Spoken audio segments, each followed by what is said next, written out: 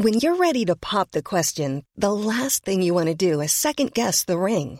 At BlueNile.com, you can design a one-of-a-kind ring with the ease and convenience of shopping online. Choose your diamond and setting. When you find the one, you'll get it delivered right to your door. Go to BlueNile.com and use promo code LISTEN to get $50 off your purchase of $500 or more. That's code LISTEN at BlueNile.com for $50 off your purchase.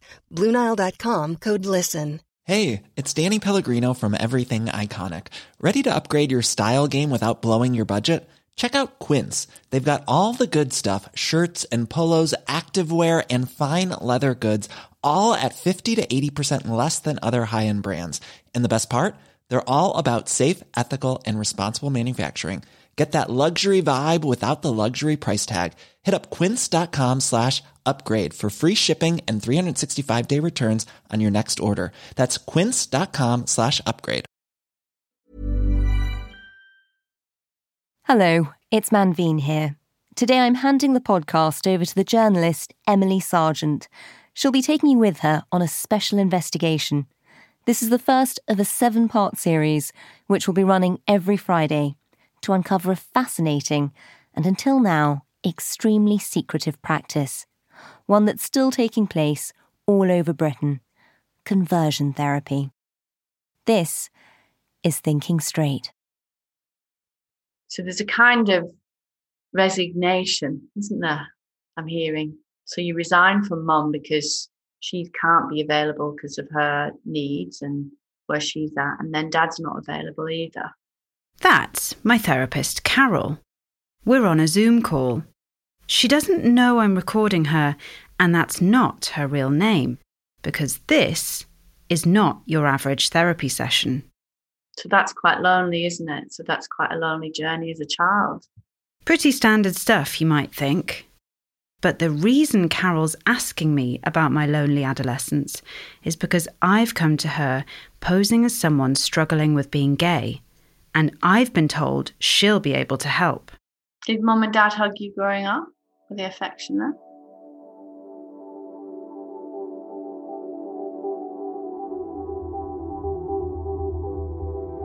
In 2018, the British government made a promise. We want to see an end to practices like conversion therapy, which is an abhorrent practice.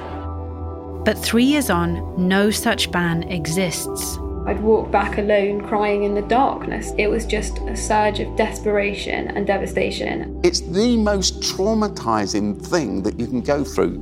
We need to call it conversion abuse. It's certainly not a therapy. You're listening to Thinking Straight, the first episode in a new 7-part series from The Times and The Sunday Times. I'm Emily Sargent.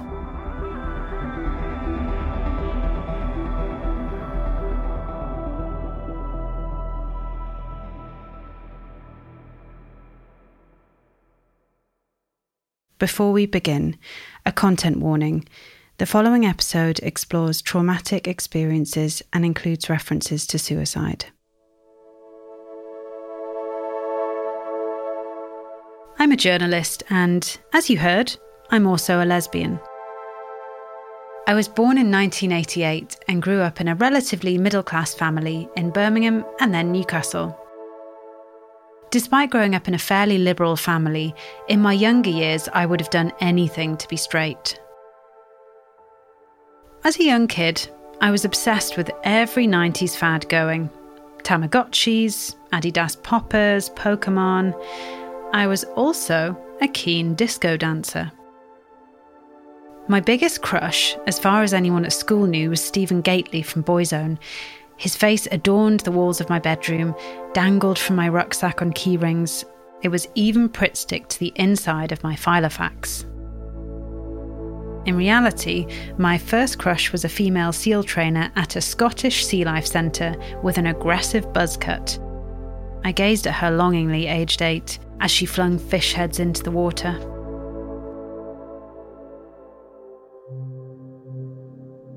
Only 21 years before I was born, in 1967, Parliament decriminalised homosexual acts between consenting adults over the age of 21 and in private. Over 50 years later, the fight for equality in Britain is still ongoing. When I first heard about conversion therapy, I thought trying to change or suppress someone's sexuality or gender identity was already illegal. But despite a 2018 promise from government to ban the practice, it's still taking place in many different forms across Britain. In politics, 3 years is no time at all. But I've heard from sources that behind the scenes, the government is delaying action on this issue. And I want to know why, and what damage is being done in the meantime. After 3 years of investigating, I want you to know about it too. So, over the next 7 episodes, we'll expose this once secretive practice. You'll hear from experts. I remember thinking about it as being like describing grief to somebody who's never experienced grief. To try and tell you that there's something wrong with who you are, I think that is absolutely criminal. Faith leaders. That's the problem with church. It's a trauma that lives with you. And friends. Oh, I've got to be honest. I have really mixed feelings about you doing this. I'll take you into the heart of the movement that's pushing back against a total ban. That's just a completely unfair accusation. And you'll hear how dangerous it will be if the government gets this wrong. I was completely suicidal. The overwhelming emotion that I remember is utter loneliness. And I'll take you with me undercover. So when you say feelings of attraction towards women, what does that mean? But first, I want to introduce you to Jane. Born in Guernsey to a conservative evangelical Christian family, Jane was one of the first people I contacted when I began investigating this story. How are you? How are you doing? Yeah, no, I'm good. We met in Manchester 2.5 years ago.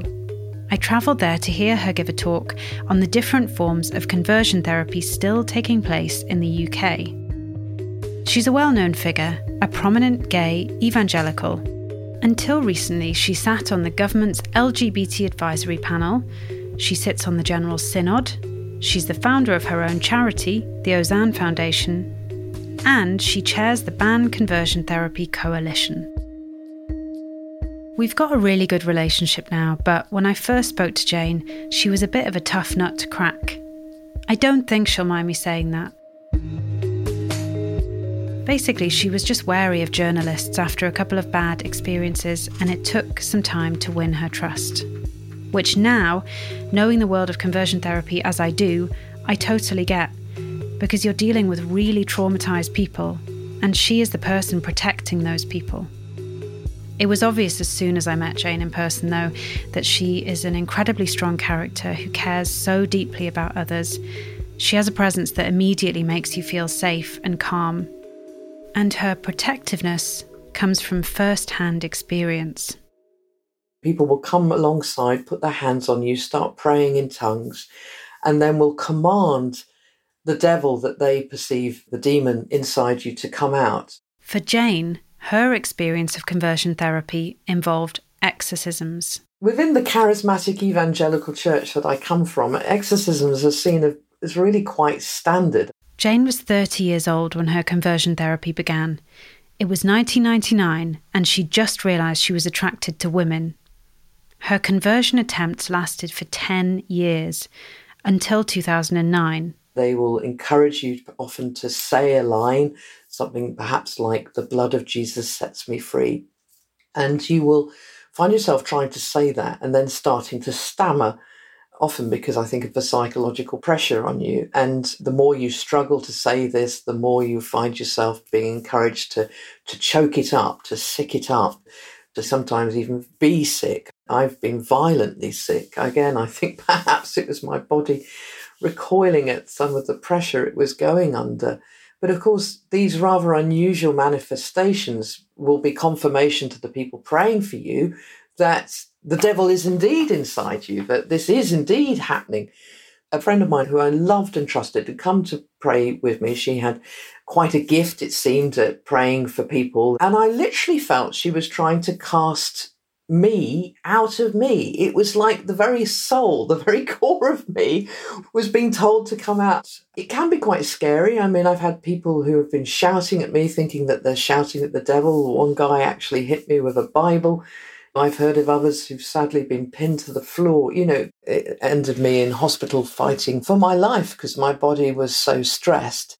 Sometimes I've been going through this for hours on end, to the point that when I've taken a bathroom break, I went and I saw myself in the mirror, and I saw that all the blood vessels around my eye sockets had burst. And I mean, I looked demonic myself. Jane's experience is horrifying, but unfortunately, it's not unique.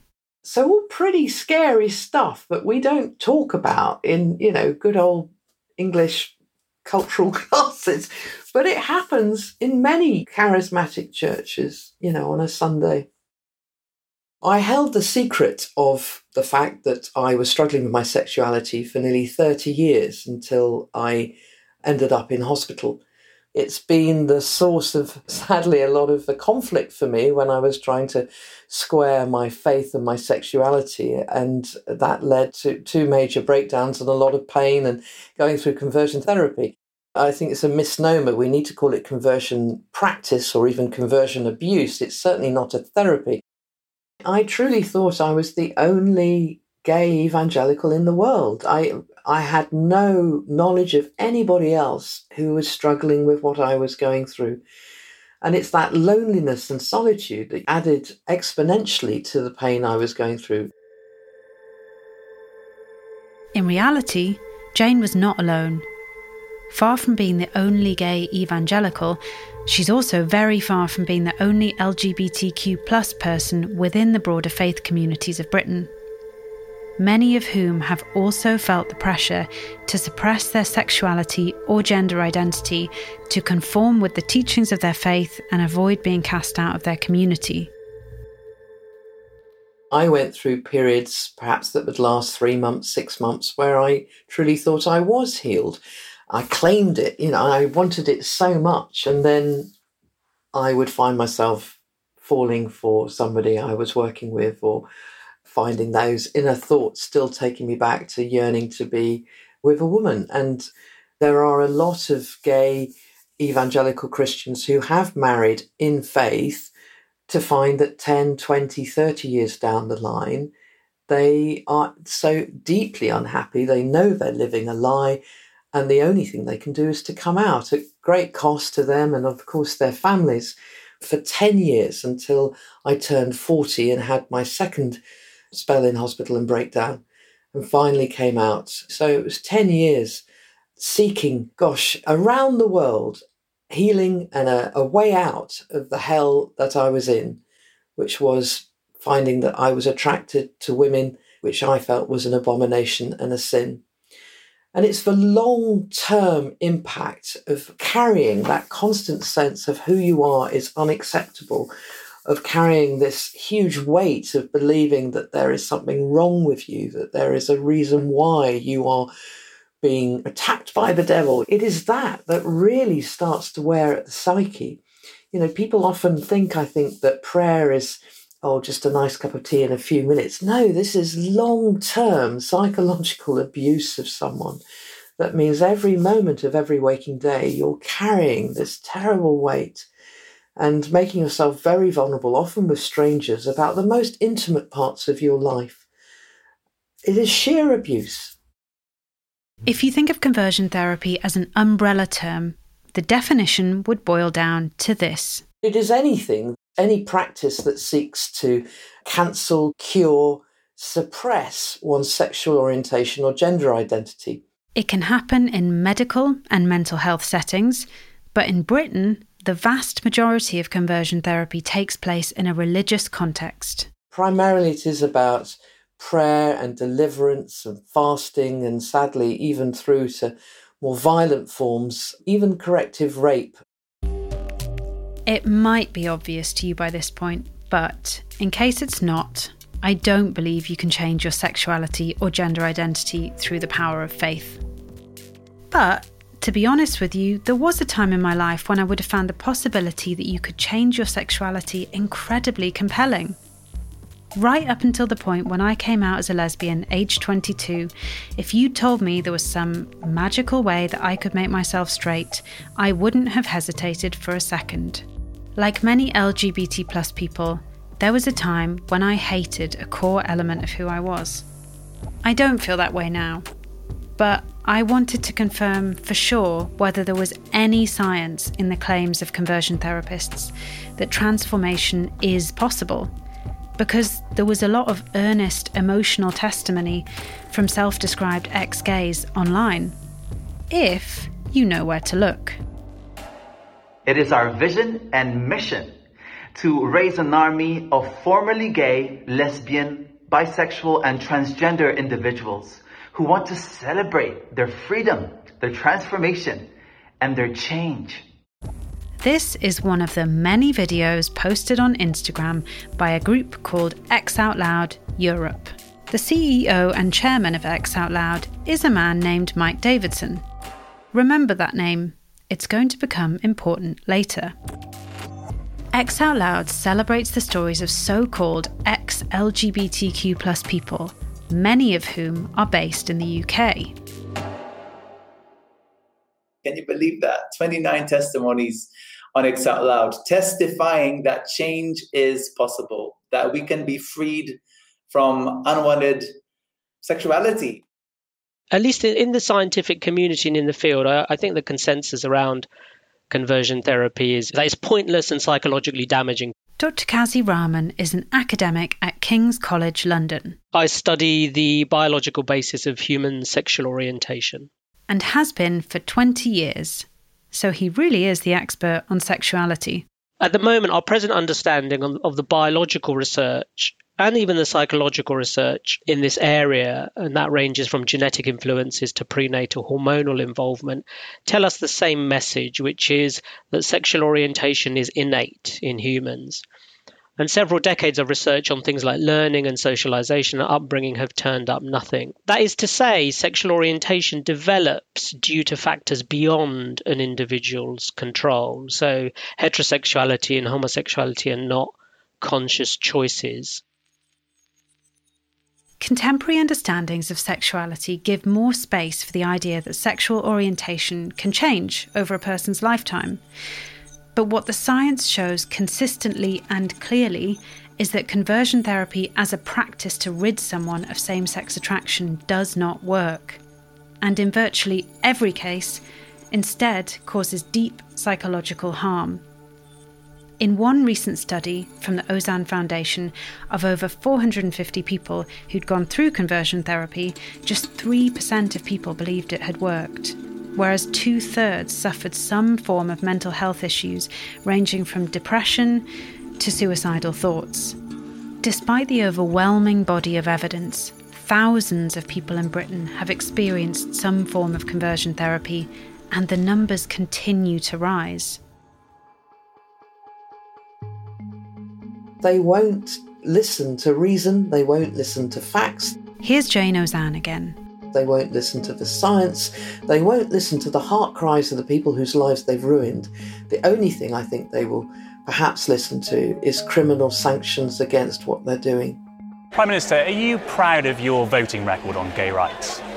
Look, there are some things that I voted for in the past that I shouldn't have done, and I've said sorry. Section 28.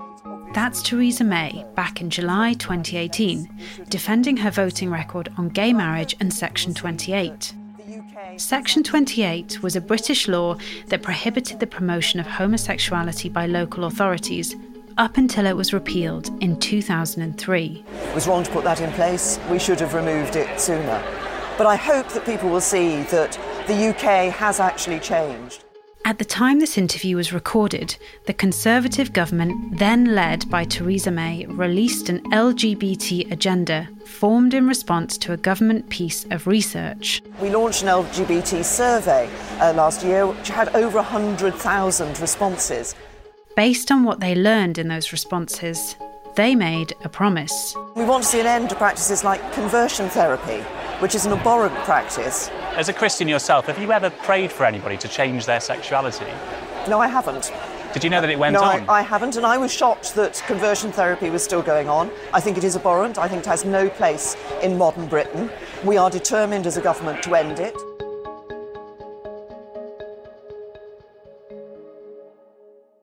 But they haven't, and we don't yet have any clear reason for the 3-year delay. So prevalence is really difficult to measure. The only way you could ever do that is to do a census of absolutely everybody to find out where it's happening. The government has its own data from that survey I mentioned earlier of over 100,000 people, the one they did under Theresa May, just before announcing plans to ban conversion therapy. Most of whom were LGBT Christians. That survey found that 2%, like over 2,000 people, had been through conversion therapy and 5% of people had been offered it. The figures were much higher amongst the trans community. They were double that. This point, that the trans community are subjected to conversion therapy at almost twice the rate of other members of the queer community, is an important one to keep in mind throughout this series, especially because much of the media and political conversation around this topic has focused solely on gay conversion therapy. I'll be coming back to this point again later in the series. That survey was pushed through Stonewall and LGBT Foundation and, great LGBT organisations, but many LGBT people of faith don't often have connections with those and, frankly, a bit wary of being honest in those situations. That's to say that the government study probably not only missed out a big chunk of the population, but crucially, it may have missed out many of those most affected. People who are part of conservative, often isolated faith communities. So, the Ozanne Foundation conducted its own study in 2018. We put together a faith and sexuality survey which had over 4,500 responses, and that managed to identify 468 people who'd been through conversion therapy. Bringing the estimated figure up from 2% of the LGBTQ+ population to 10%. My experience working in this sector, working amongst people of faith who happen to be LGBT, is that the vast majority of them have, at some stage in their life, been prayed for and been told that who they are is unacceptable. And as more of us tell our stories, more people come forward saying, gosh, yes, that happened to me. And I believe that there are tens of thousands of people, if not more, here in Britain who have been through this. We're not just talking a small handful. This has been hidden for so long because people are so ashamed of what they put themselves through. Once they come to a point of acceptance of who they are, they want to leave that all behind and don't really want to talk about it. But we are sitting on a tsunami of people who've been hurt. In a moment, the history of conversion therapy in the British medical system. But first... Hi, I'm John Witherow, editor of The Times. Thanks to you, we get to cover the broadest and most important daily news stories. To enjoy more remarkable stories every day, subscribe to The Times and The Sunday Times and get 1 month free. Visit thetimes.co.uk/stories of our times.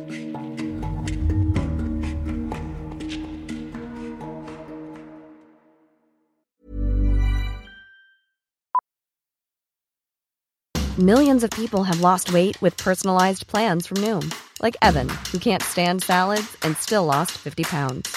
Salads generally for most people are the easy button, right? For me, that wasn't an option. I never really was a salad guy. That's just not who I am. But Noom worked for me. Get your personalized plan today at Noom.com. Real Noom user compensated to provide their story. In 4 weeks, the typical Noom user can expect to lose 1 to 2 pounds per week. Individual results may vary. One size fits all seemed like a good idea for clothes. Nice dress. It's a t-shirt. Until you tried it on. Same goes for your healthcare. That's why United Healthcare offers a variety of flexible, budget-friendly coverage for medical, vision, dental, and more. So whether you're between jobs, coming off a parent's plan, or even missed open enrollment, you can find the plan that fits you best. Find out more about United Healthcare coverage at UH1.com. That's UH1.com. Ryan Reynolds here from Mint Mobile. With the price of just about everything going up during inflation, we thought we'd bring our prices down. So to help us, we brought in a reverse auctioneer, which is apparently a thing. Mint Mobile Unlimited Premium Wireless. How to get 30, 30, bit to get 30, bit to get 20, 20, 20, bit to get 20, 20, bit to get 15, 15, 15, 15, just $15 a month? Sold! Give it a try at mintmobile.com/switch. $45 up front for 3 months plus taxes and fees. Promo rate for new customers for limited time. Unlimited more than 40 gigabytes per month. Slows full terms at mintmobile.com.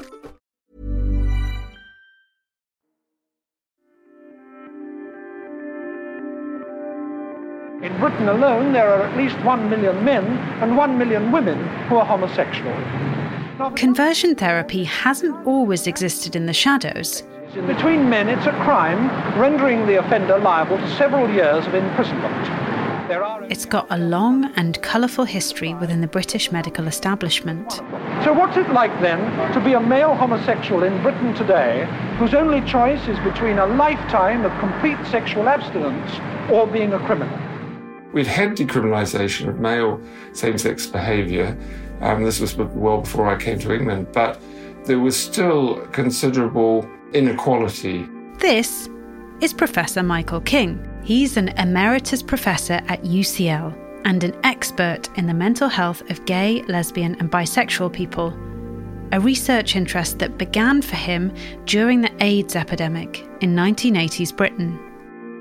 Speaking to Michael, he's exactly what I imagine a stereotypical academic to be like. Thoughtful, wise, and curious about the world.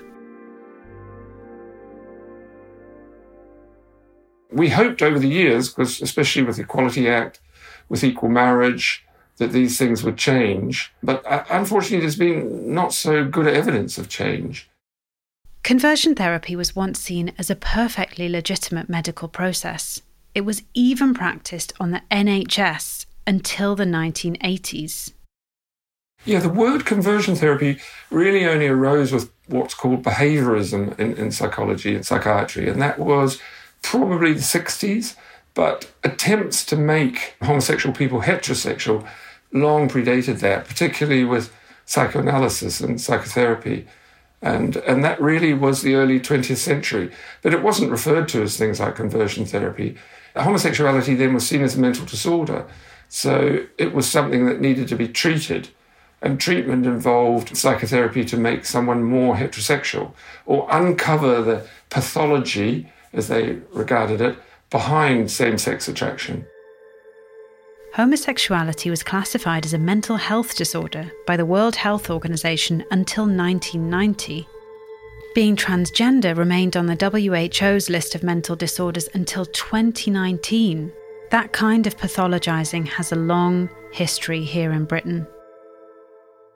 If you read many of the psychoanalytical writings, right up into the 60s and 70s, they were incredibly hostile to the idea of homosexuality as a normal variation of human sexuality, and had all sorts of theories about why men and women might turn away from what they regarded as the heterosexual substrate. You know, everybody had this heterosexual substrate. So the idea of a perversion from that was very strong in psychoanalysis. In the 1960s, there was a rejection of psychoanalysis in the Western world. And the behaviourists came into power, if you like, in the field, and they saw homosexuality as a learned abnormality, so that you could unlearn it. It must be in there somewhere, and you just had to reprime yourself. That's around the time that aversion treatment became popular. There were shock treatments showing pictures of attractive men or women and trying to reward the man to fixate gradually on the pictures of women instead of men, using electric shock. So you get a mild electric shock if you persisted looking at the attractive picture of a man, and you got rewarded by no shock if you moved to a woman. Now, it sounds very primitive and basic when you hear about it, but this had been used in other fields, not just in the sexual field. The trouble is that the research was so poor. They claimed that this made people heterosexual, but of course, you know, if you're undergoing this, you'd say anything to get out of having these repeated sessions. Before decriminalisation in 1967, British courts were sending men to have aversion therapy treatments. In some cases, the punishment was more severe, The Second World War codebreaker Alan Turing has been granted a posthumous royal pardon. Mr. Turing was prosecuted for homosexual activity in 1952, which was illegal at the time.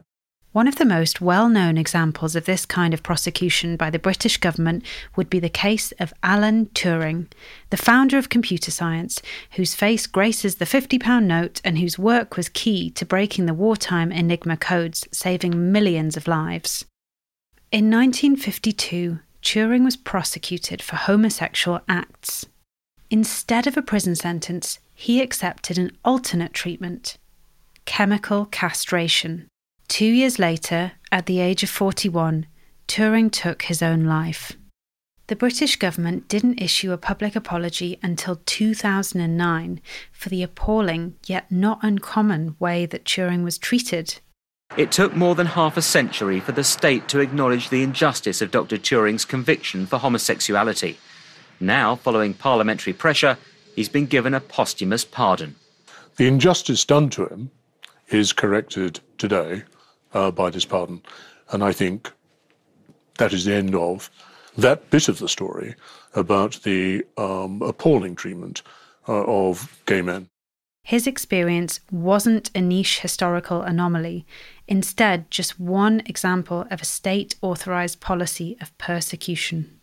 We undertook oral history studies, talking to quite elderly men by this time who'd gone through these early treatments, and the vast majority was severely, badly affected by it. They didn't change their sexual orientation, and they were thoroughly psychologically messed up by it.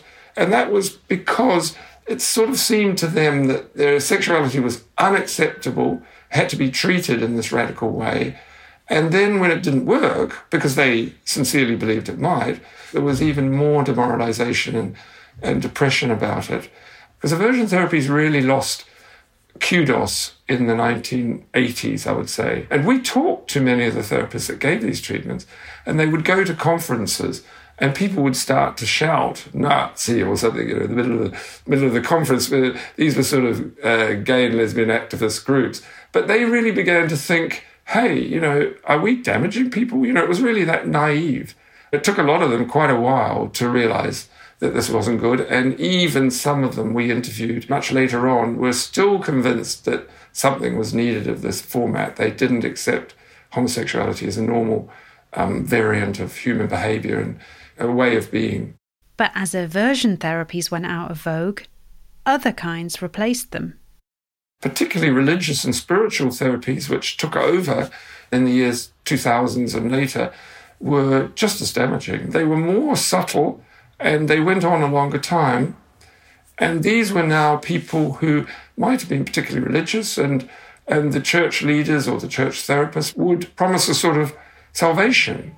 That this wasn't what God wanted, that they could marry and have children and fit in with the situation. And many people, wanted to fit in. They didn't like being different to the heterosexual majority. They rejected their own sexuality. The most violent forms of conversion therapy, physical abuse or so-called corrective rape, are already illegal in the UK. But conversion therapy has persisted underground, especially in its most subtle and insidious forms. The kind that happens most commonly across Britain is a type of prayer-based pseudo-scientific therapy.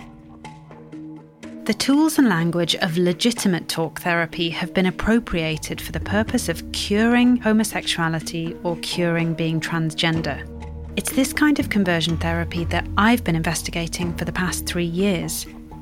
When we went into lockdown, I assumed, maybe naively, that the world of conversion therapy would shut down. But actually, it seems to be thriving.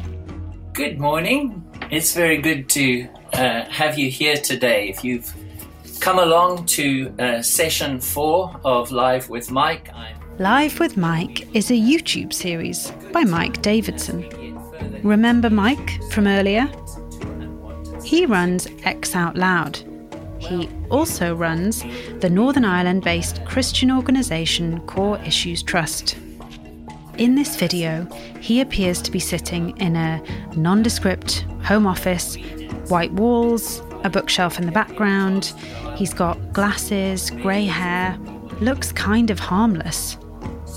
Until you pay attention to what he's actually saying. I'm hoping that we will have a good time as we get further into the issues that relate to unwanted same-sex attraction. Mike Davidson says he successfully overcame his attraction to men. When it comes to linking young, confused, even anguished LGBTQ+ people with conversion therapists who claim to be able to help, Mike is something of an expert. Many of the survivors I spoke to suffered conversion therapy on the most extreme end of the spectrum, like Jane's violent exorcisms. But this other, more subtle and insidious form of abuse is so hard to investigate. How does it work? What techniques are used? What does it feel like? And how easy is it to access? I felt there was only one way to find out for sure: by experiencing it myself. So, sitting on my bedroom floor, taking a few deep breaths with no idea how this might go, I gave Mike Davidson a call. I don't know a lot about your organisation, but I wondered whether I'm just looking for some support, if I can find any, that might be nearby in London. Certainly.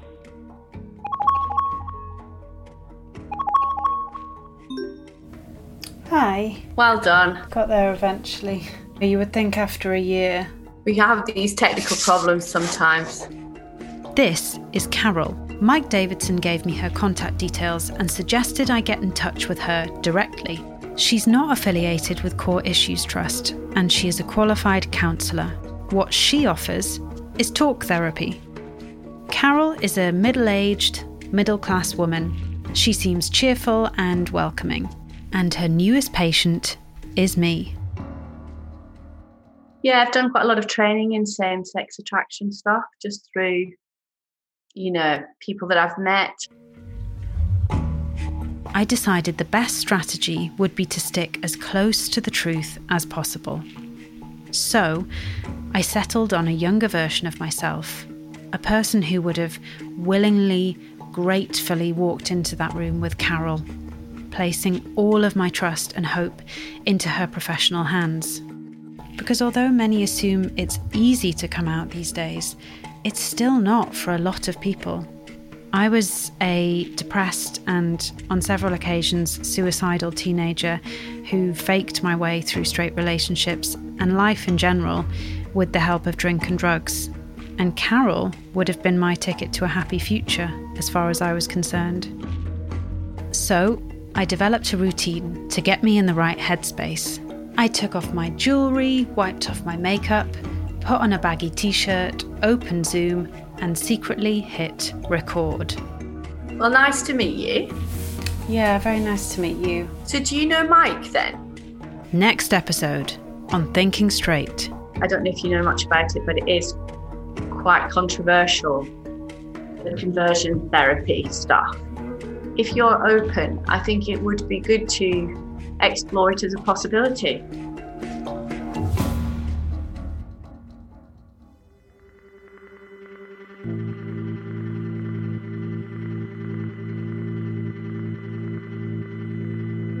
In response to this investigation, Carol said, "I have never held myself out as a provider of, nor do I offer counselling to any client with the aim to change their sexuality.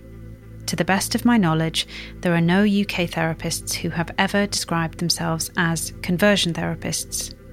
The term conversion therapy is an imposed term, is misleading, and forces an implied definition of conversion. I took, quote-unquote, Rachel at her word and sought to serve her in a bid to help her come to terms with her true self."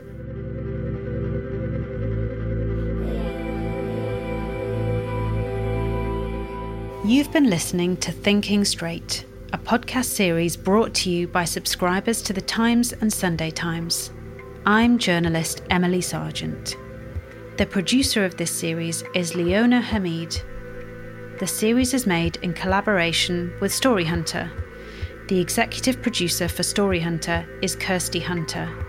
The executive producer of Stories of Our Times is Poppy Damon. Sound design is by Volkan Kiziltuk. The next episode of Thinking Straight will be in the Stories of Our Times feed next Friday. If you've been affected by any of the issues in today's episode, you can contact Samaritans on 116 123 or Switchboard, the LGBT helpline, on 0300 330 0630. Open from 10 a.m. until 10 p.m. every day. If you have a story you think we should be covering, an idea for a future episode, or thoughts on what you've just heard, send us an email to storiesofourtimes@thetimes.co.uk. See you again soon.